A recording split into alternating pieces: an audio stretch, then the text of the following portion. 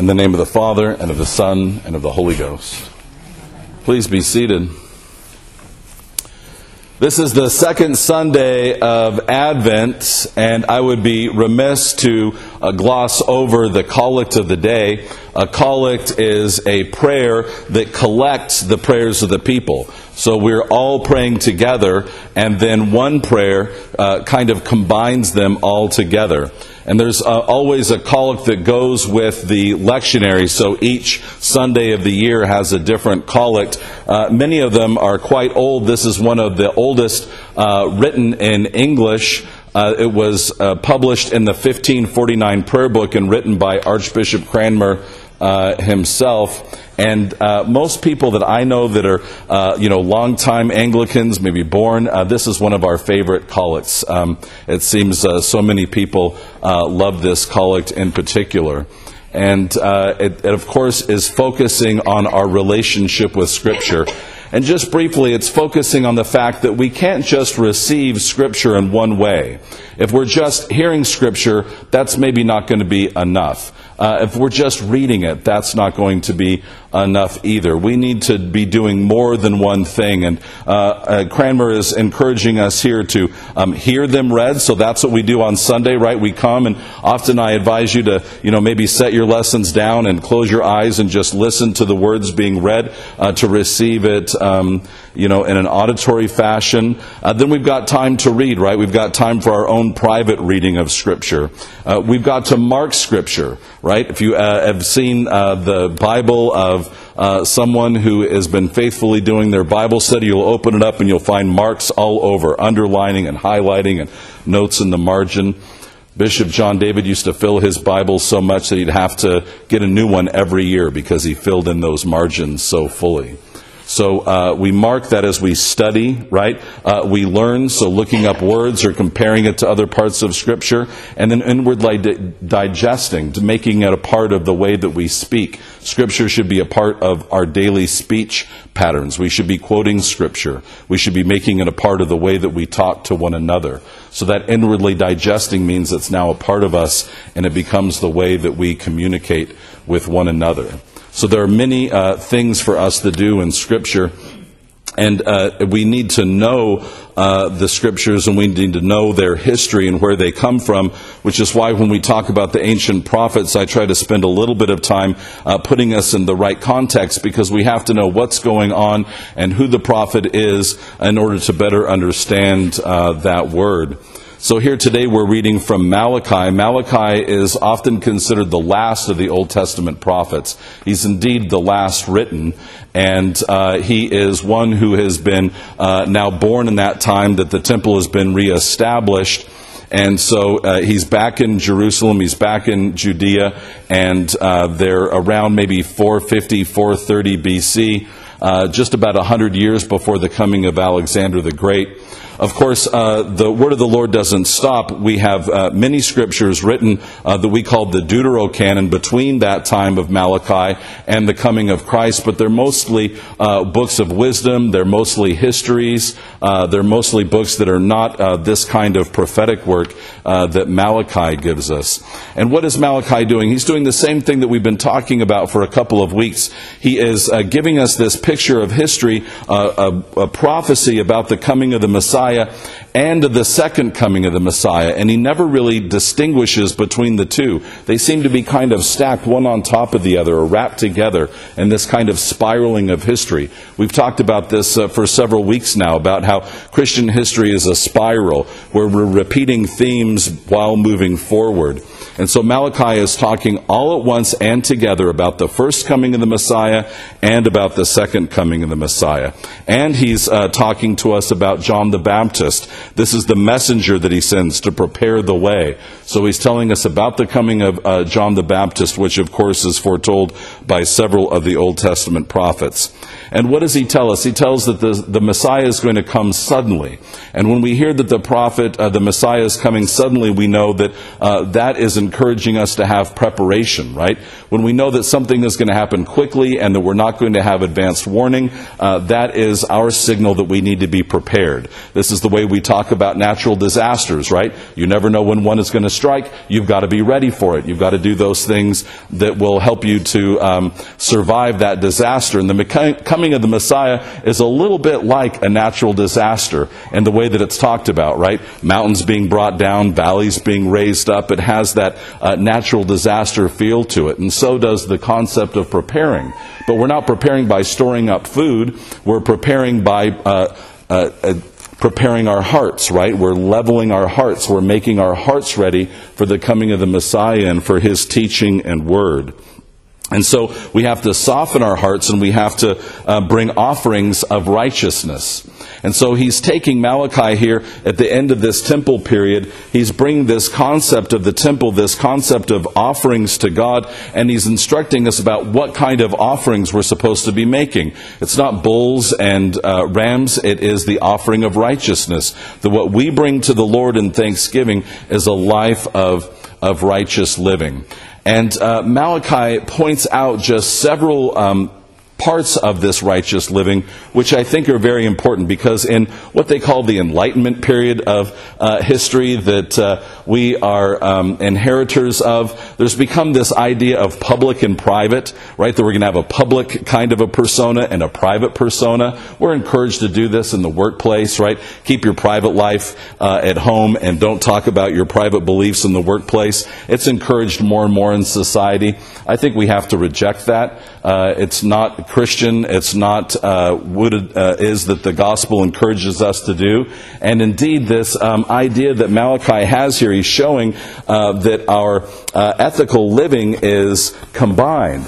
You can see what's happened in the world when they use concepts like social justice, right? Like there's any particular kinds of justice. Justice is justice, right? And there isn't one kind of justice here and another here. There's also, for us, when we're going to live ethically and righteously, there isn't the opportunity for us to live that way at home and not in a place of business or in politics or government. Vice versa. We don't get to do one thing in politics and government that we're not going to do at home. And so there's this unity that we have to have in abiding by the Word of God. And so what are the things that Malachi points out in verse 5? He talks about sorcerers. What is sorcery? What's he talking about here? Some people have gotten confused and think that he's talking about like Prothero from The Tempest, right? That's not what we're being warned about. This is not about Harry Potter or Prothero. We're not supposed to put away these plays about sorcerers. That's not the sorcerers he's talking about, right? Nobody's riding on broomsticks. But there are real people who are trying to be sorcerers. They don't look like anything like Prothero and The Tempest. These are people that are trying to influence the natural order, influence others by their own learning. They're trying to get a power over the natural order, a power over other people. And of course, we're supposed to be humbly submitting ourselves to God. That's what this kind of sorcery or witchcraft that's grown in popularity in the last few years is, right? It's about gaining a kind of advantage or power over other people, where we're supposed to be humbly submitted to God and to one another. Adultery, of course, we've talked about. I don't think we need to go into that. Swearing falsely, right? Don't lie in whatever situation. And don't oppress those who are in need, right? Those who need protection. So we can see this public and private, this inside of the home morality and this outside of the home joined together. They cannot be separated. And so we're supposed to prepare our hearts and our minds for the coming of the Messiah so that we are prepared. And of course, the time that is foretold, we see in the prophets, is perfectly fulfilled in the person of our Lord and Savior Jesus Christ and in John the Baptist. Here in Luke's Gospel, we've spent 3 chapters talking about the coming of Christ. Luke spends all this time preparing us, where Mark just jumps right in chapter 1, right? We get the baptism and we get the ministry. Luke spends all this time laying groundwork, right? He talks to us about Elizabeth and Zechariah. He talks to us about how Zechariah receives this promise of John the Baptist. We see Mary and Elizabeth coming together, right? Which is that foretelling, that foreshadowing, that Advent preparation, which is why we have Mary and Elizabeth, right, with the Annunciation and them meeting together as our icon in the narthex, right? That's why that's our Advent icon. These 2 ladies, these 2 pregnant women coming and proclaiming the gospel to themselves when nobody else knew it, right? It's a very important image for us as the church, these two pregnant women meeting together. And so all of this groundwork has been laid by Luke, and now he's saying, here's the time for the Messiah to come. How does he tell us that? He puts us very clearly and specifically now in a time and place where before what we'd read in the prophets, we're getting this kind of general understanding of the coming.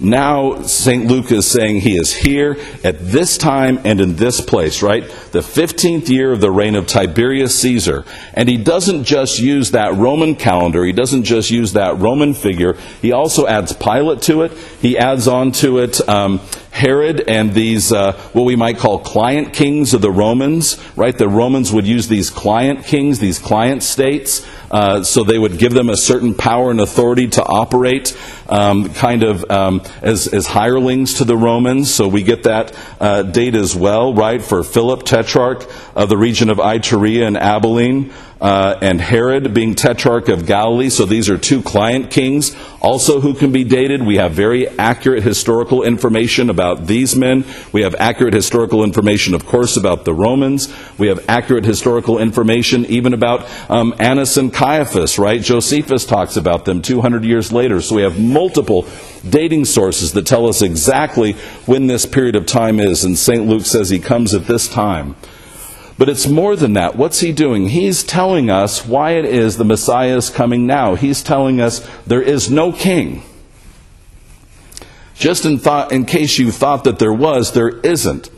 Just the fact that he's named Herod and Philip tells us there is no king in Judea. These are not descendants of David. Herod is an Edomite, right? He's a descendant of Esau. He's not supposed to be king of Judea and of Jerusalem.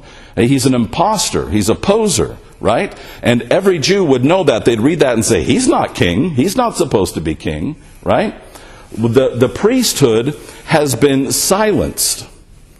We get that earlier in Luke. Remember when Zechariah goes in, it's his year to be the high priest, and he goes into the temple of God. He goes into the Holy of Holies. He tries to question the messenger of God, and what happens? Silenced. He can't speak. So the priesthood has been silenced. And of course we know the prophets haven't spoken now for hundreds of years.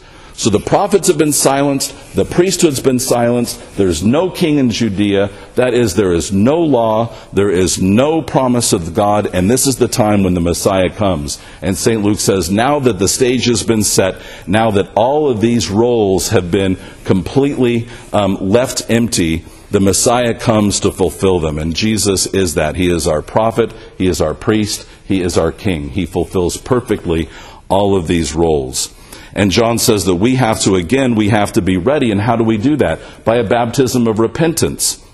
This, of course, is the first half of our baptismal liturgy, right? Hopefully we're going to have some baptisms here in January or February, so we'll see this again. But you remember that in the baptismal liturgy, we have the confession of sin, we have the rejection of Satan, we have the washing of water, right? That's the baptism of repentance. And then you remember St. Paul comes along in Acts of the Apostles and says, have you received the Holy Spirit? And they say, what's that about, right? And so then we have the chrismation, the reception of the Holy Spirit after we've been washed in the waters of baptism. So this is the preparation portion of baptism that John the Baptist is giving, right? He is laying that groundwork for Christ to come, and of course the Holy Spirit does that. And John quotes the prophet Isaiah. He says we have to prepare the way. Prepare the way. That is, we have to make our hearts ready for the reception of the Holy Spirit. How do we make our hearts ready? By repentance. Just by saying, I'm not enough. Contrary to what the world would tell you, we're not enough. We're not enough by ourselves. We need God's grace. We need God's grace. Preparing the way in our hearts means admitting to ourselves and to anybody who will listen, I'm not enough. I can't do it by myself. I can't do it without God's help. How did you do that? God's help. How are you able to accomplish that? God's help. How are you able to go and make that happen? God's help. There's nothing that we're able to do that is righteous without God's grace. And of course, then the church receives that grace, the church receives the Holy Spirit, and then there are some people saying at that point, oh, well, now I'm not only enough, but I'm great. I'm sure none of you can relate to this. I can relate to it myself, right? We get that power of the Holy Spirit and we start to feel a little bit full of ourselves, right? Maybe there's a miracle that's happened. Maybe there's speaking in tongues or some other power of the Holy Spirit. And now we start to feel really great about ourselves in the church, right? We really are wonderful. And this is what the Corinthians are saying to St. Paul in their letters. They're saying, you know what? We'd like an apostle who's maybe got a better job. Maybe a guy who's a little better dressed. Maybe a guy that doesn't cause so many problems. Look at the great stuff that we've got going on here. We've got healings. We've got speaking in tongues. The Holy Spirit's really flowing here. It's a really great thing. You're going to come and be a downer, and we don't need that. And what does St. Paul write in the letter to the Corinthians? He says, you have nothing that hasn't been given to you by God. You have nothing. And he says, you're going to judge me? He said, I can't judge myself. But we all will be when God comes again, which, by the way, is really soon. Because that's how the church responds, right? He comes at any minute, like Malachi said. He said, prepare the way. It took 450 years. That may seem a long time to us. It's not to God. It's the attitude of preparation.